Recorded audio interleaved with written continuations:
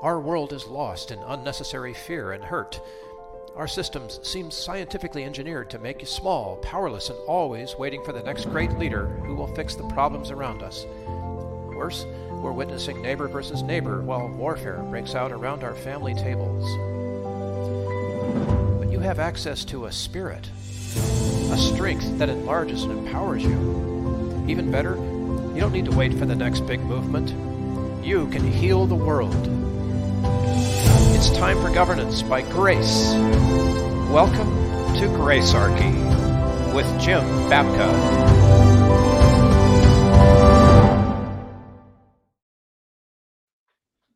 Is the conservative movement a big con? That's the accusation made by one of the biggest voices in it, Steven Crowder. Crowder's the host of Louder with Crowder, a conservative show on YouTube. He's also famous for originating the Change My Mind meme, which you haven't seen is crazy. Google it, you'll love it. Until recently, Crowder was on a big politically conservative network called The Blaze. But when The Blaze was sold to another company last December, it parted ways with Crowder. Crowder became a free agent and received an offer to host his show on another digital network for a proposed $50 million payout over 4 years. People are calling this basketball money.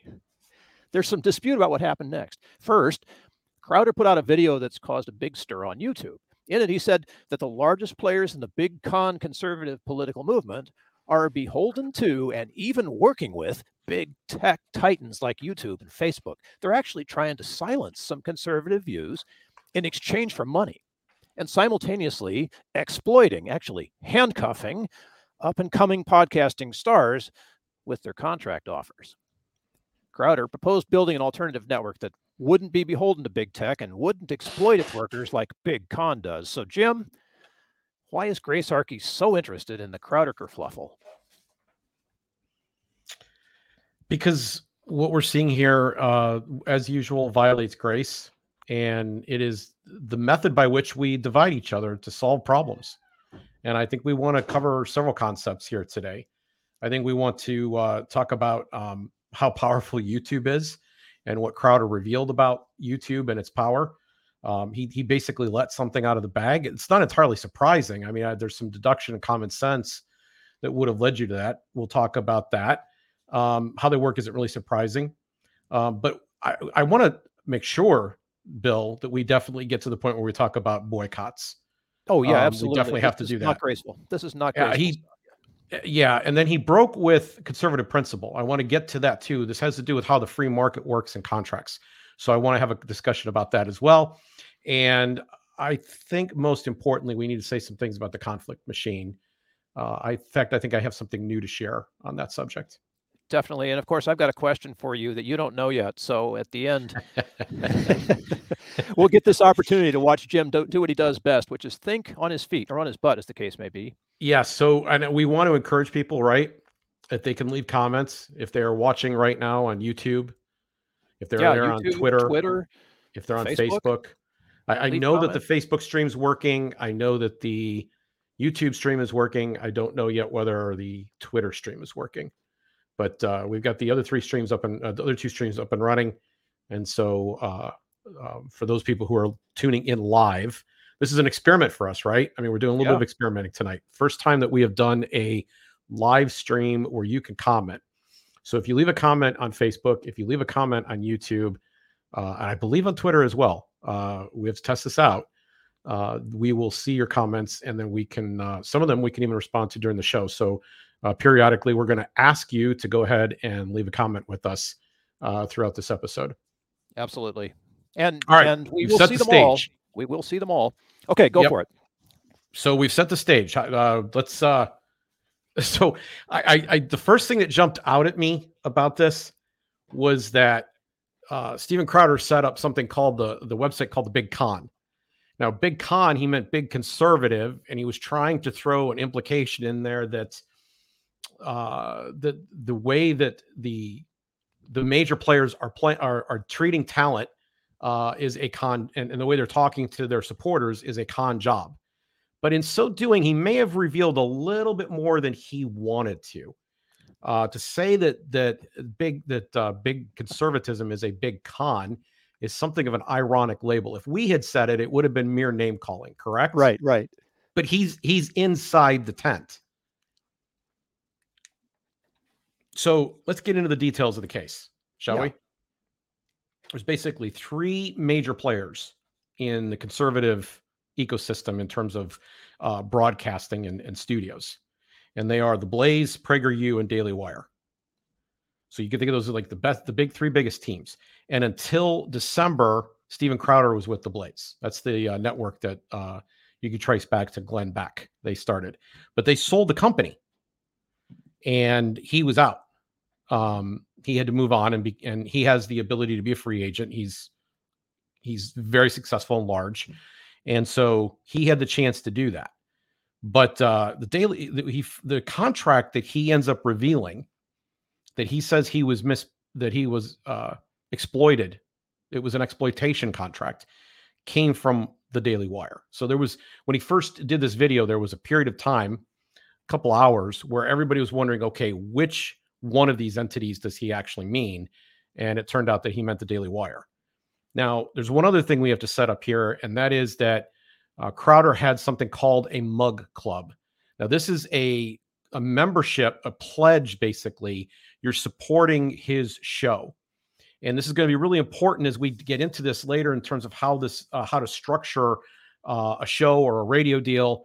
But this is how this was a significant portion of how he was funding himself, because he was already demonetized on YouTube. He was not getting YouTube money. You're muted. We're live. We're live, and I'm muted. So this is a separate sort of setup, a subscription cash generating machine. I think more donation than subscription. I mean, I'm sure that there were premiums that are available. I've not investigated how the Mug Club worked. I have zero desire to join. But, and in fact, I have zero desire. It's interesting because the takes here have been so unoriginal. And one of the takes that's very, very common on the left is we're just going to sit back with our popcorn and watch. This is a very fun show. Conservatives are at each other's throats. This is great. And so they're entertained by all of this. I'm actually not that entertained by all this. There are some things here that I think are significant culturally that we should address. But whether or not Steven Crowder gets a deal, whether or not he hurt Daily Wire's feelings, none of this stuff actually matters very much to me personally. But think of it as like a pledge system. People are supporting almost charitably his show. And I'm sure there were some premiums that they got as a result of that, special privileges and stuff they got at various tiers. It's like a Patreon. Yeah, makes sense to me. I can see how that works. And it's going to be very important here as the conversation progresses. Right. So the last step in all of this, and this is really what he said he was all about, and that is that he wants to use the Mug Club now to set up his own network. Okay, and I think the reason he did this was because the contract, when he saw how much money he was worth, and he knows how much money it costs to run a show, I think he saw a real profit opportunity here. So if he can build up the Mug Club a little bit bigger, maybe he can start to be like PragerU or the Daily Wire or the Blaze. Maybe he can move up into that tier, especially since the Blaze appears to kind of be moving out of that tier a little bit. Okay, so Crowder he's not the top yet, but he sees a way to get there. Yeah, he's talent. He's not a team. He's talent. And there's so many people don't understand about the Daily Wire. The Daily Wire is trying to be counterculture Hollywood. So they have set up a whole operation in Florida on the opposite side from California, right? That's not an accident.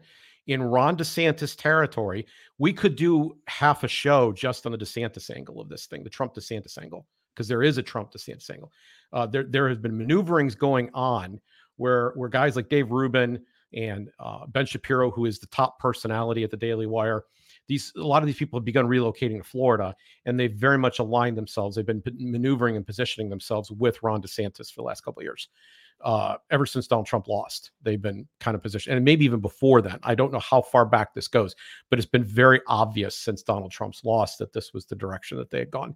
So there's political stuff happening here. I doubt, although he hasn't expressly said so, that Steven Crowder is in the Trump camp. But that's all a deviation from the stuff I want to talk about here today. Yeah, because it's just really trivia. It's not the politics of the thing. It's how it all came down that matters. Yeah. So tell us about the contracts. I mean, a contract is a thing. You can have that. And I've heard, so I listened to part of the Timcast today. I've heard them refer to it as a contract. I've heard them refer to it as a term sheet. Yeah. Yeah. So but that's the difference between a term sheet and a contract is that a contract is all the fine print details that you go over with your lawyer. It's the ins and outs of how various things are going to be handled and settled. The term sheet is the actual offer, right? Here's what we're going to pay you. Here's what we expect in return for that pay. It's the very basics. It's like an outline upon which the contract will be written, and it's designed to simplify and present those terms. So the first go ahead. I was going to say, as a self-employed individual, Mr. Crowder is making a deal to take his show to the highest bidder, basically. And I would have called that more like an agreement, but maybe a contract is the right thing. But it's definitely not employment, right? Well, it is actually. Is it? So the reason that you go to work at an employer is so that you can get a consistent paycheck. You're not going to get all the profit. You have to share that with the employer if you agree to go there. What you get in return is security. So we have a risk factor, and the reason we have the term entrepreneur is we recognize that the entrepreneur is taking on risk, and in return for that risk, they can earn profit, and they want the deal to go very, very well. So they agree to guarantee or pay a certain amount to the person who's working for them.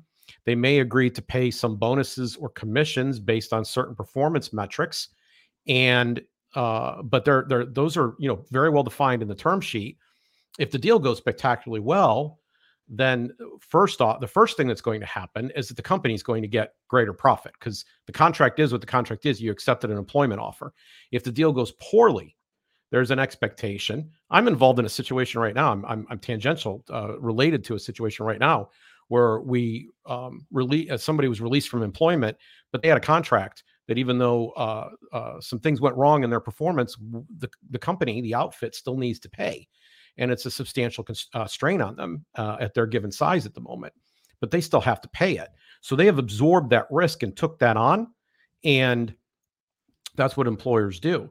So you agree when you're an employee that you're going to share the value. So you have a choice about signing a contract. You could choose to stay self-employed, and that is definitely an option. And it appears to be at the moment the option that Steven Crowder is going to go for.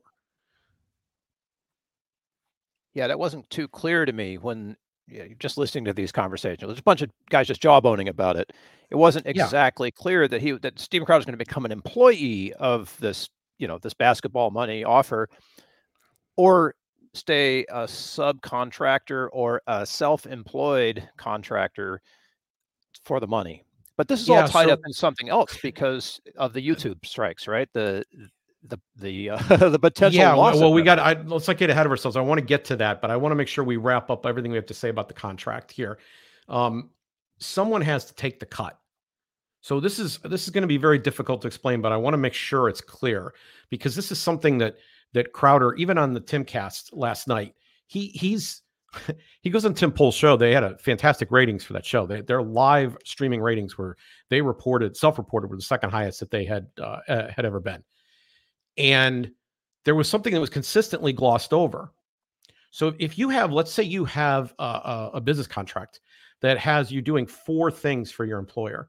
And just to keep the math simple, let's say that each one of those 4 things has 25% of the value to your income and to the employer.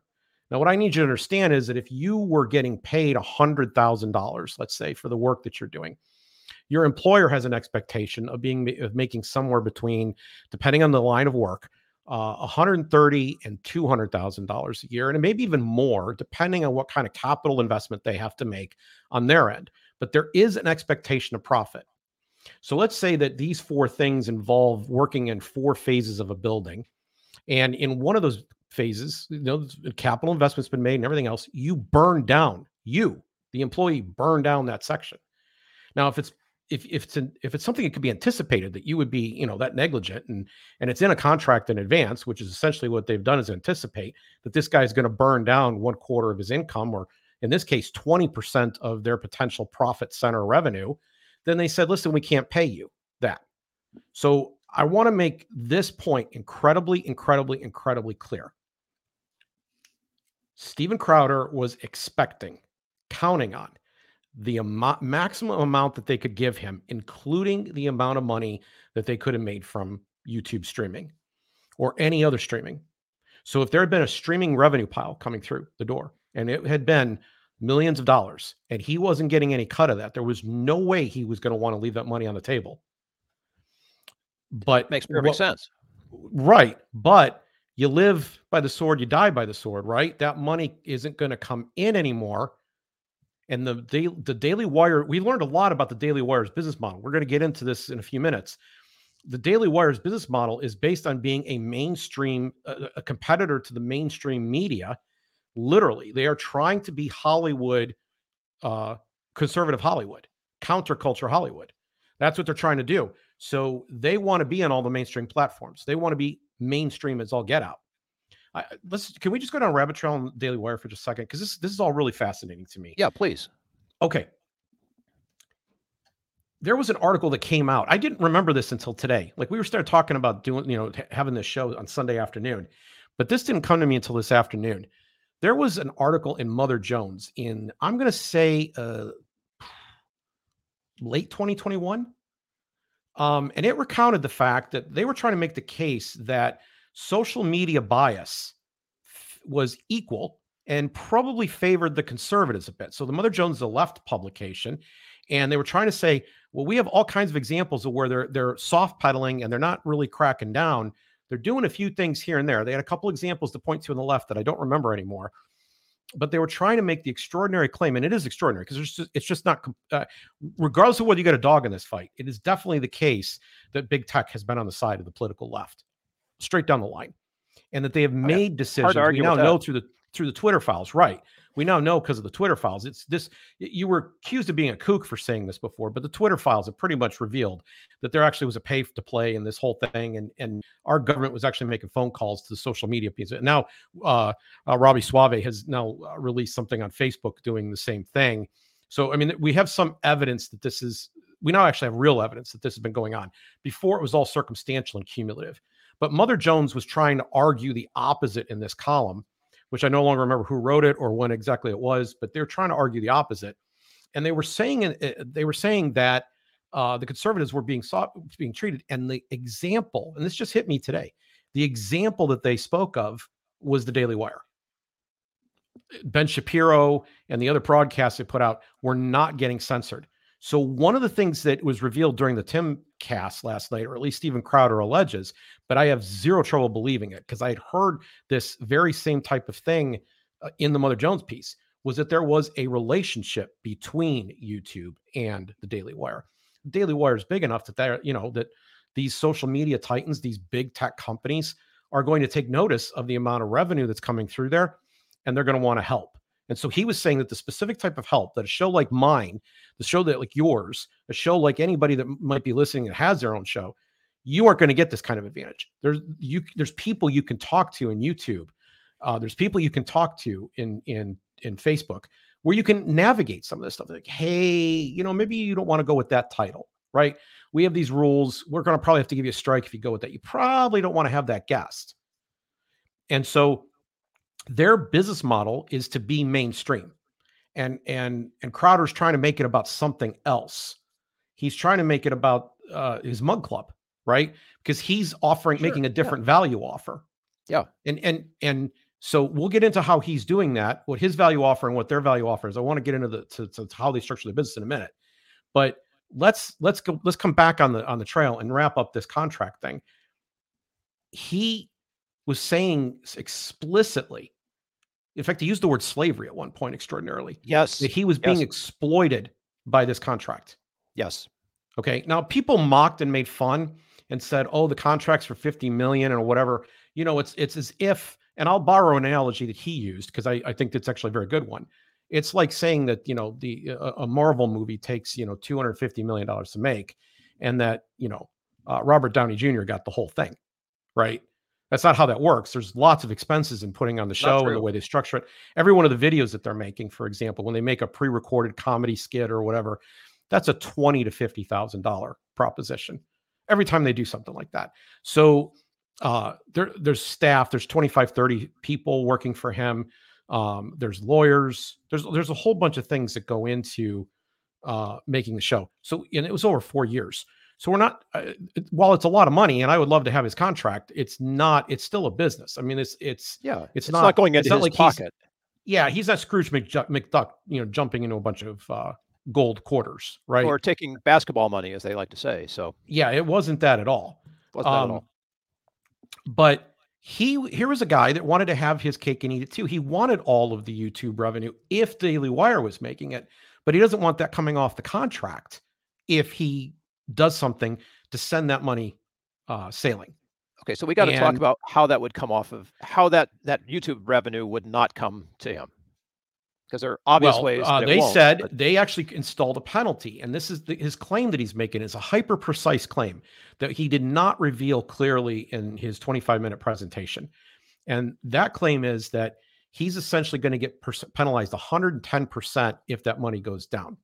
Now, the way it's written in the contract, it's 20% of his total revenue, but he said the revenue stream is actually a little less than that. It's a little less than 20% that comes off of YouTube, if I'm understanding correctly, and he would get charged more. And I want to go back to the analogy we use. If you blew up 1/4 of your company, if you blew up 1/4 of the business, now it's the case that both you and your boss are not making any money anymore. And your boss is still paying you. Like, I'm telling you, people do not understand when you go to work for a job and you get paid $30 an hour or $15 an hour or $45 an hour, whatever it is, what you bring to the employer is you plus value. And that value is profit. And your employer is providing, a whole host of things or services to attach that. If there's no profit in it, there's no point in them doing it. They're going to go put their money elsewhere. They can put their money in a savings account and do better than pay you 100% of what it is they get. That's not how business works. They took on the risk and you signed up for it. But can we just close this point up and make the following really striking remark? And that is that this dude claims to be a conservative, which always was something about free markets. And these people believe, in the core of their being, that if somebody takes on a job or agrees to do some work, for $15 an hour, right? You're not exploited because you took the job. You agreed to go into it. You agreed. Nobody, and I do this somewhat ironically because the guy holsters a gun while he's on his show. Nobody was pointing a gun to his head and saying, you have to sign this contract. This was not a Luca Brasi moment, right? So there's no way that he was getting exploited. He could simply do a really, really tiny thing. He could say, no, I'm not doing it. He can go out on his own. And that's why people do go out on their own, because they say, I don't like the terms. I think I can do better by myself. And he didn't do that. He instead turned around and attacked them for their business model. And this is being done, I think, mostly to expand his mug club. That's the con. But there's probably some element of this here where he wants to expose how the conservative movement works. And he has said as much. I think he believes that they all should have the same goals that he has, but their business model is just simply different. So it's not really about the politics. It's about a disagreement over the way that you do business. It might be about the politics. I really, Bill, I really would like to know whether or not he is a Donald Trump guy. I suspect he is. And if that's the case, then, if the Daily Wire is backing Trump's number one opponent, and they are 100%, they are, okay. If they can't say they're doing that because of laws, but the personalities and the people that work there are connected and tied to DeSantis. There's a relationship there, and they are trying to promote him. The reason so much about DeSantis, the reason we all know so much about DeSantis probably has more to do with the Daily Wire than anybody else. They've elevated his profile. And they're the biggest player in the conservative movement right now. Everybody talks about Fox News. Daily Wire is probably right there, if not higher. It really is a power player right now. It's a huge, huge, huge corporation right now. And it's getting bigger all the time. They got movie studios. They're doing stuff. They're expanding who they're doing. They just signed Peterson. He's going to be streamed through them now. So So they're sort of consolidating their broadcast base and making sure that it is mainstream, that anybody who's on the fringe, which could be Crowder, is quietly on the fringe. Yeah, they were making him an offer to mainstream a little bit in return for money. And my guess is there was some rumor that he countered. He's denying it, but he probably would have signed that contract for a bit more money. He probably would have signed that contract for some guarantees. Even with the threat of YouTube yanking some revenue. No. I think he has said emphatically that was the thing that killed the deal. So what he wanted was the $50 million regardless. Okay. So he wanted. And I think he would have signed for that. He wanted the Wire to take all the risk. Yeah. And because it's about your mug club, right? This is what I would do if it's my mug club. But he does his mug club for himself. You see? Yeah. Two separate revenue streams that have nothing really to do with each other, except that he's where they both point. Right. So we're sitting here. We started a podcast. We're not really taking any money to speak of. Okay. We're running this on some bare bones here at the start. I hope this grows into something. I don't see any problem with getting $50 million for your show. I don't. And in fact, I could explain to you some of the math to it. And after you start to understand the math and how much it costs to do everything, it doesn't seem all that out of hand. Okay. It's good. He's going to make a darn good living off of it. And as a capitalist, I believe, hey, go with God, more power to you. But so that's kind of interesting that there's this class envy thing that was thrown out, that he's just greedy.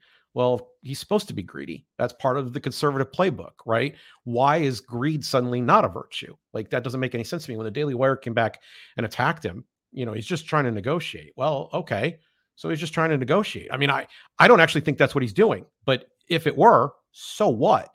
And, he's saying I'm been treated like a slave, I mean, what is, he's got like a chain on his leg or something, and he's got to work in the fields all day. I mean, he's, poor him, right?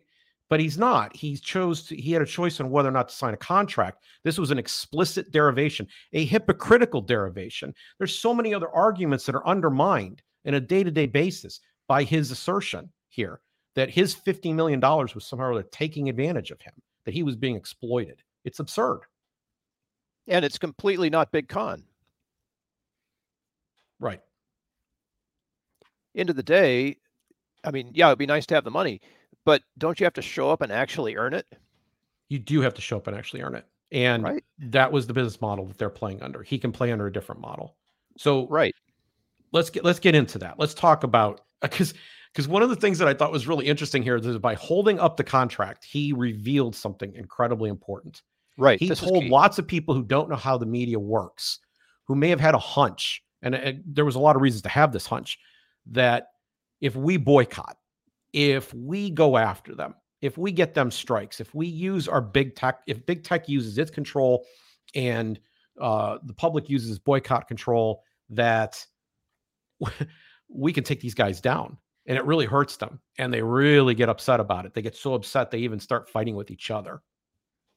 And this is what I want to call this the realities of monetization. It's a tale as old as time. We've heard the stories of the struggling Black artists, or any artist, any musician who has come into the business, maybe didn't have adequate representation. They got took advantage of by management or by a big recording corporation or whatever, and they got royalties stolen and all the rest of it. This is a tale as old as time. Okay. He's holding up a contract and he's essentially saying he's a conservative. He's not even conservative, because I don't even know what that means anymore. He's a right-wing agitator who is advancing various right-wing talking points, but suddenly he becomes very woke, and he sits there and says, the man is coming. I'm amazed, honestly, that he hasn't uttered the phrase "the man." He already said he was a slave. I'm afraid he said the man has come to get me. But this is a tale as old as time. I have some experience to speak from here. So I have been working in a realm for the past 2 decades where I am reliant on people providing nonprofit support. They donate to the cause. And from 2001 to 2018, 90% of my income, 95 in some years, came as a result of fundraising efforts I did on projects. And in the projects I managed, we repeatedly, there was hardly a year that went by where we didn't do something that really stepped on our own ability to make money, where we said, you know what, there's a principle at stake here, and not everybody's going to like what we have to say, and we're going to do it. And the people hated that. Like, there were people that like really responded badly to that, and you did it anyway. And he keeps talking about himself in these tones, that he's a very, very principled guy. He's definitely trying to put himself in this. He's talking about how he wants to bring up all these people behind him and so forth. I don't know. What is the proof that that's what his real values are? I don't know. You could say that all day, but what is the proof? It sounds good, but where's the evidence? So you have to, if you're going to do this line of work, you have to make a decision about who you're going to be, and that who you're going to be has to take precedence over the money. It has to. You have to stay true to yourself. And if it means a pay cut at times, great. It may actually mean that you make more money in the long run, but that's usually not the case. There's a reason the Daily Wire is playing the game it's playing. There's a reason why Fox News is playing the game the way it's playing it, right? There's certain things that are mainstream that they can go do. They know what the exact edge of approved opinion is and where they can talk, what they can talk about. And we wonder all the time why this story or that story, the other story isn't getting covered. It's because it's too hot for these large for-profit corporations to handle. There are other reasons, but that's the number one. And they were, offering him a seat at their table. And part of their game was, you're going to be mainstream here and you're going to be able to stay on YouTube. That's part of the deal. And if you can't do that, this is how we make our money. You have to take a big pay cut. It's a real big pay cut. If we're going to challenge anything here, are we going to challenge Crowder for ditching his principles, or at least ditching some of them? I think he has an unreasonable expectation that the Daily Wire should have done two things. They should have absorbed all of his risk and paid him anyway. And he wouldn't have said a word about it if they did that. We wouldn't know a thing about this. Yeah, none of this would have happened. And two, he is trying to set up his own mug club. He's claiming that he is going to follow a different set of principles. There is only one way to tell, but I'd be willing to wager that 3 years from today, there will not be a large stable of talent with deals widely divergent from what they are now. Now, it'd be very hard to figure out how to structure this deal precisely so I could make it a real bet, but I just would be very surprised it's going to happen. Now, it's interesting because there's so many different ways you can fund your show, and I think this method he's chosen, the Daily Wire is trying to be as wide as possible. They're trying to build their profitability by just massive audience size and being in the mainstream. Okay. And so that tends to lend itself very well to an advertising model. You do on-air reads, you have sponsorship. YouTube monetization is also based on their ad revenue and different things, streams of revenue that Google gets that comes in as a result of people coming to see your show. So everybody's getting a piece of an advertising or sponsorship type of pie, right? Yeah. You can go out and you can raise money nonprofit. You can actually have people subscribe. They can be paid subscribers. I watch a show. I favor a show. I really like Sagar and Jetty and the way he presents himself and the issues that he and Crystal Ball cover, the way they present the news on a show called Breaking Points. And I watched Breaking Points. They have a subscription model, and their subscription model takes into account that they're doing the news, and they made a decision in advance that there were going to be news stories they were going to cover that were not, especially they made their move and started their show during COVID. So they knew full well that there were certain things that were off limits. For example, it can be talked about now, but there was the Wuhan lab was not discussable. Whether or not there was a natural or a man-made origin to the pandemic was not allowed to be discussed. And in fact, me just bringing it up here just now would have gotten us a strike a year ago, little more, year and change, on YouTube. It's closing out at 2 years now. I think actually this got revealed in spring of 21. But it took time for this thing to turn around. Initially, it would have gotten you banned 100% from Twitter, and it would have gotten you a strike here at YouTube. And 3 strikes, just like the game, you're out, right? And so they took into account that this is what was going to happen. And they said, you know what, we're not going to rely on the vagaries of whether or not we get the YouTube money. They're going to get the YouTube money.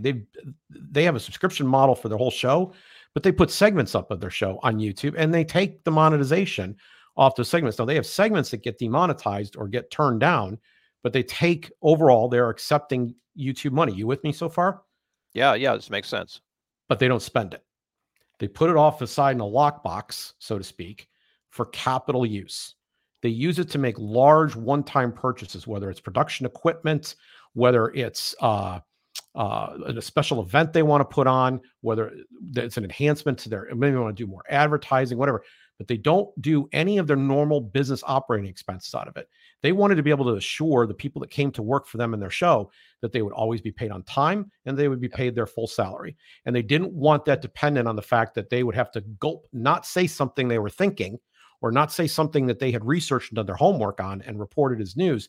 They wanted to keep their commitment to their viewers. And so they consequently said, we're not going to allow YouTube to hold us in this kind of jeopardy.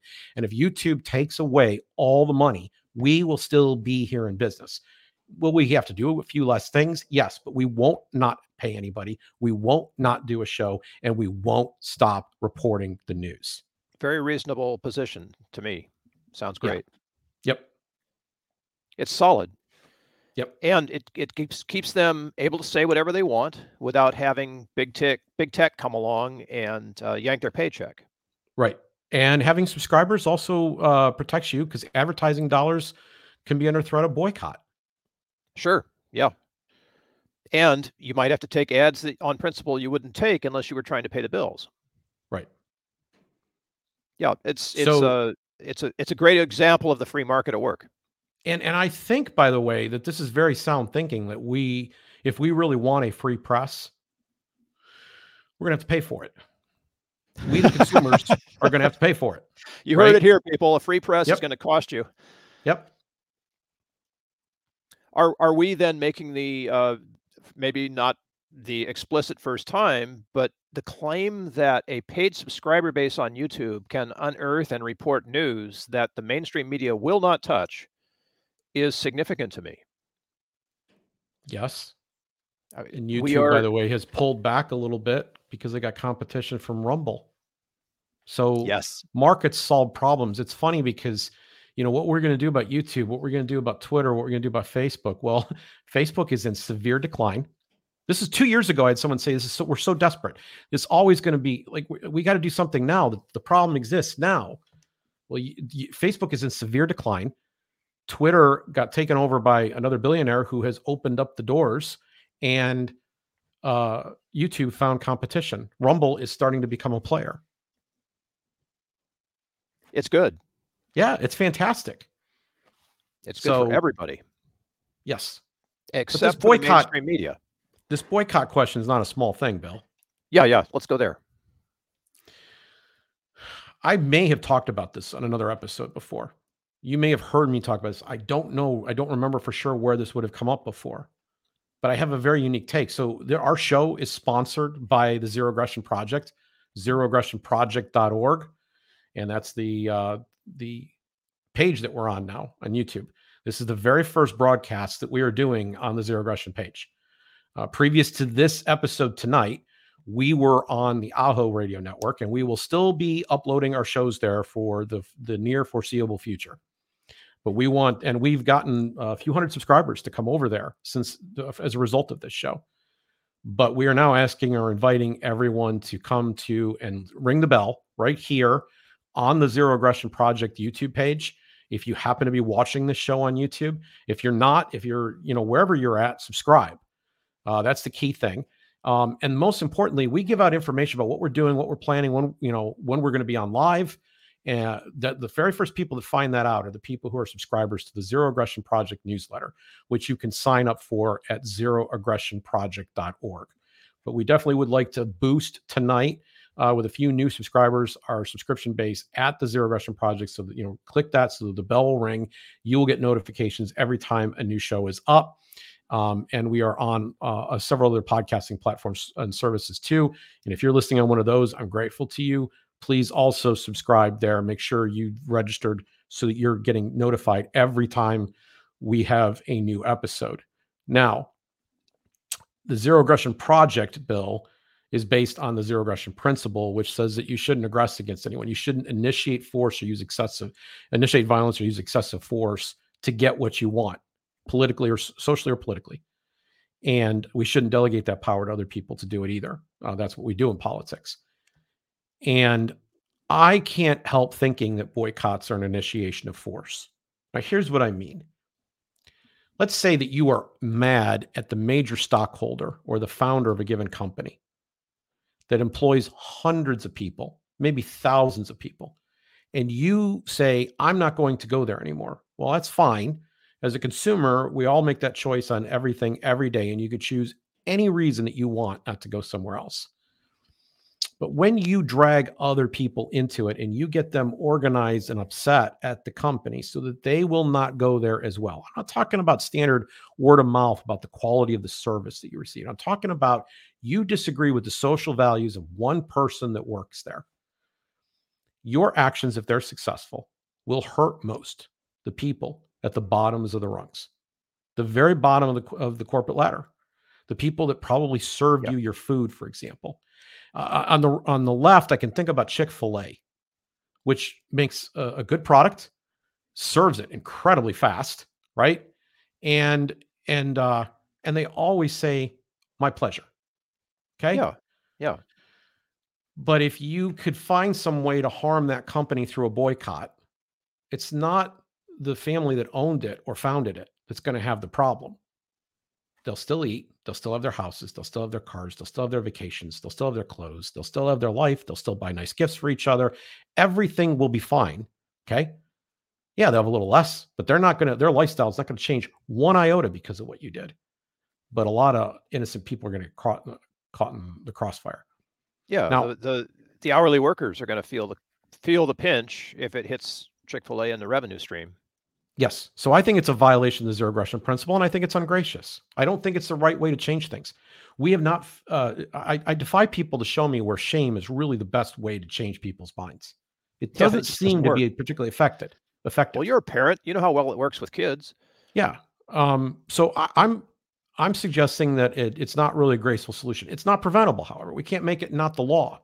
Yeah. What is stunning to me is the fact that basically Crowder held up a sheet and said, this is how you make us fight with each other. This is what we really care about. In fact, I don't care about money. Maybe other people do. I don't care about money this much, but this is hurting us. We can't have this. And he basically said it was almost an invitation to come boycott us. I actually think the level of boycotts that will happen to the conservative movement will intensify going forward.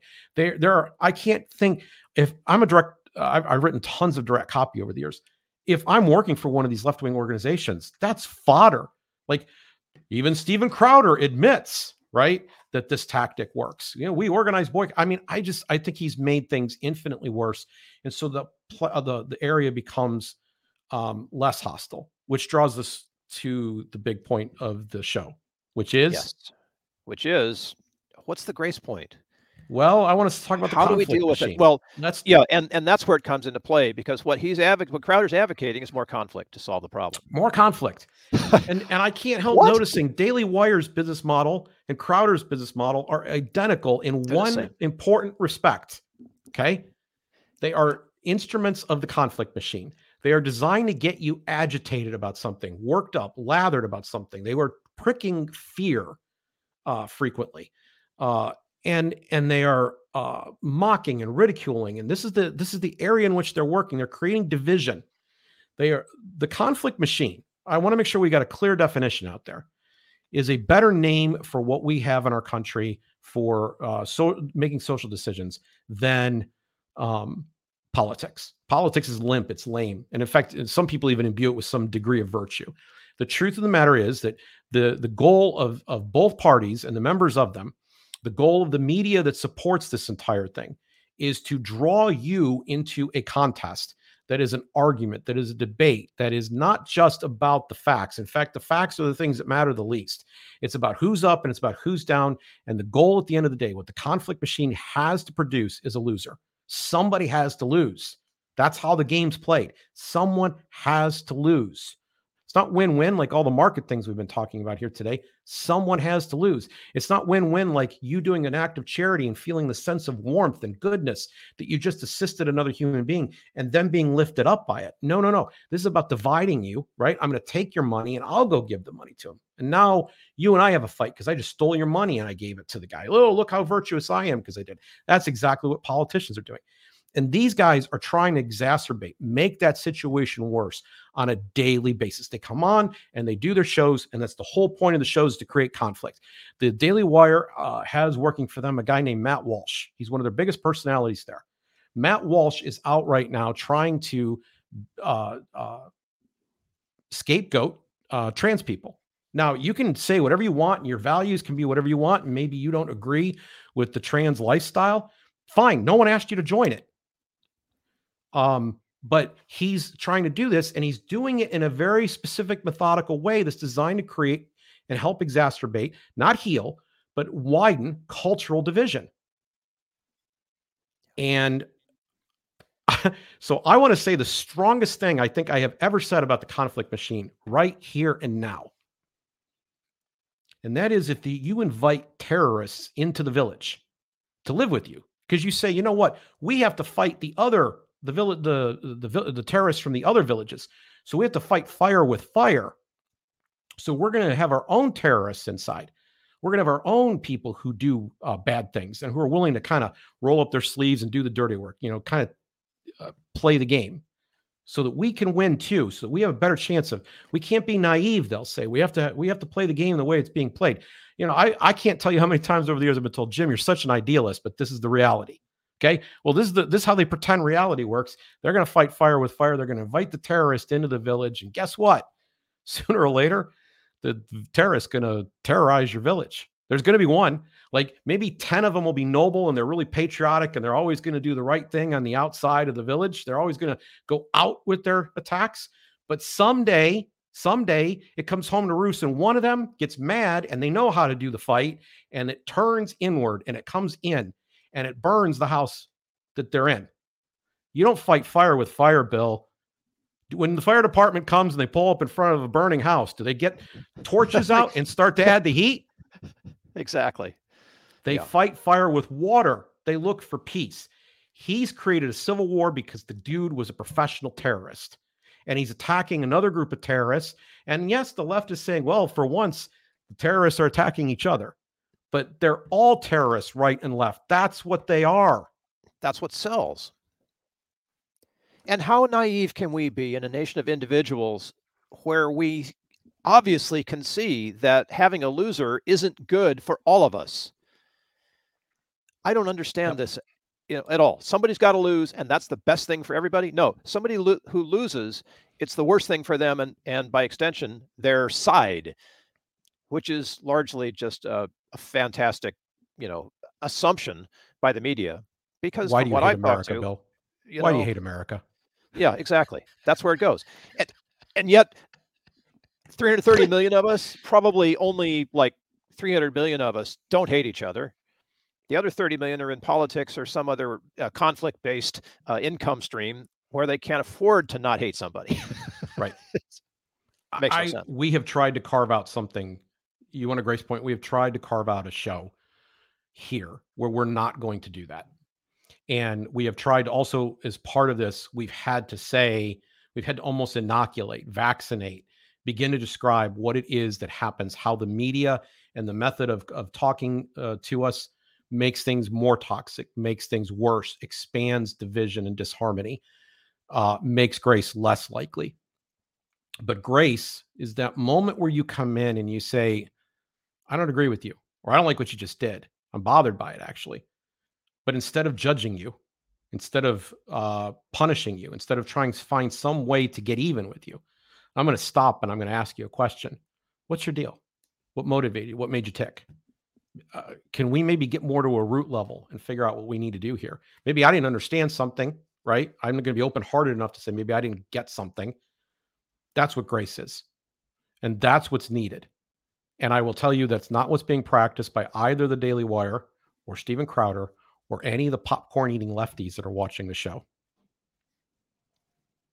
So I've got a question for you.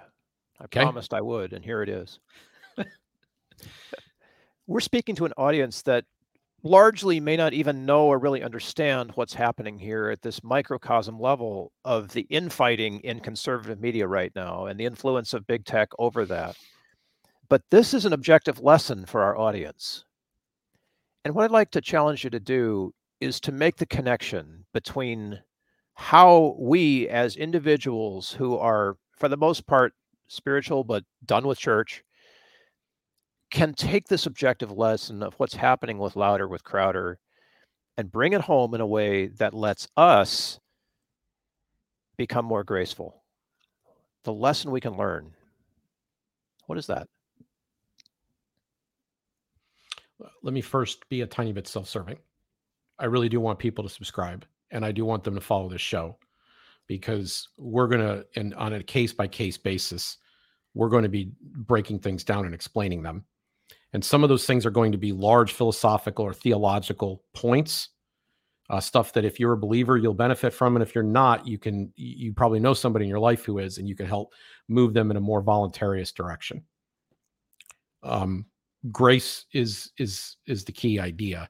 And we have Gracearchy, we basically mean governance by grace. Conversely, now that I've made my self-serving point, I would like our show to grow directly at the expense of all of these other shows. I can't advise that you tune in to watch Steven Crowder or the Daily Wire or any of the popcorn-eating lefties that are saying, they're enjoying the fight. The conflict machine is bad for us. It's bad for you emotionally and personally. It's going to cause anxiety and fear. And then it's going to begin to sever relationships that you have in your life. And that's going to close you off from new experiences and learning things. People are different. Not everyone's like you. And you're going to lose out on some of those opportunities. And this does not seem like a way that we can flourish, whether it's financially or whether it is socially in a community. It seems like a way to increase division and disharmony. And that doesn't sound Christian to me. So we talked about the zero aggression principle. I kind of consider it a silver rule, but a golden rule goes more in a graceward direction. It's where we start to look at other people and recognize their innate humanity, their similarity to us, the similarity that they all want to be happy. They're all trying to pursue happiness somehow. And that we all have to do that on our own. We can't have that done for us. Virtue can't be mandated. I'm literally, both sides have this wrong. They both want to inculcate virtue using force. And so what I want to say is that it is important for us to recognize and create venues, channels, where we can start to understand each other. And we don't need these tools. We don't need the state. We don't need violence. We don't need name calling. We don't need any of these things to get by. In fact, we don't even really consider them good entertainment anymore. The very first time I met you, Bill, we did an interview, and one of the ideas I talked about in that interview was a media fast. You remember? Oh, yeah.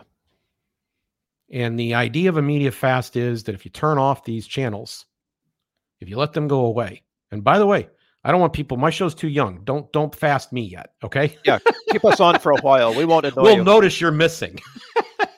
But when we get a little bigger, go ahead and fast us as well. And I'm serious when all kidding aside, fast us as well. And let's see what we are when you come back. But if you go away from the terrorist media, the conflict machine media, if you go away from that approach and don't pay attention to it for a period of 3-4 weeks, it will change how you look at it when you come back. And the longer you go, the better. You'll start to wonder why you enjoyed this. There are certain things in life that you have to do enough to acquire a taste for them. And this kind of media is definitely that one of those things.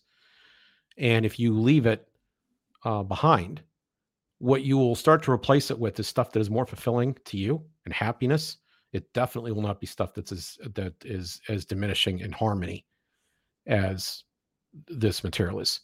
The regime media is toxic. And so I'm not sitting back eating popcorn. I wanted to stop in the middle of this kerfuffle because I don't care about the actual conflict itself. I care much more about the lessons that can be drawn from it. How can we do a principled show? Well, I will tell you, our business model is not going to be the models you heard today. That's going to develop over time. We're going to take our time developing it because we got other things to do. It's not our full-time thing yet.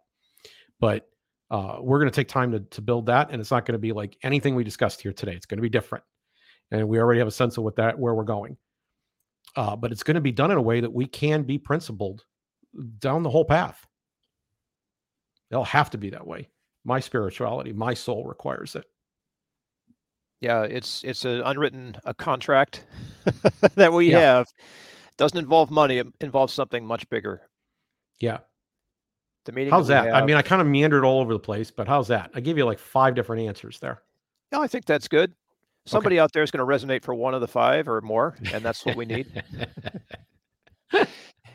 Anything you'd like to say directly to, if he ever listens to this, Steven Crowder, as we close? Yes. Come on my show. Reach out to me. You can find me at the Zero Aggression Project. And here's why. I want to explain to you why your conservatism is hurting the country, why your brand of conservatism is hurting the country. And I won't do it in a way that any liberal's ever done. In fact, you'll have a hard time knowing what's coming. You're going to have to watch a lot of hours of this show before you'll even begin to have the clue. So come on. Come on my show.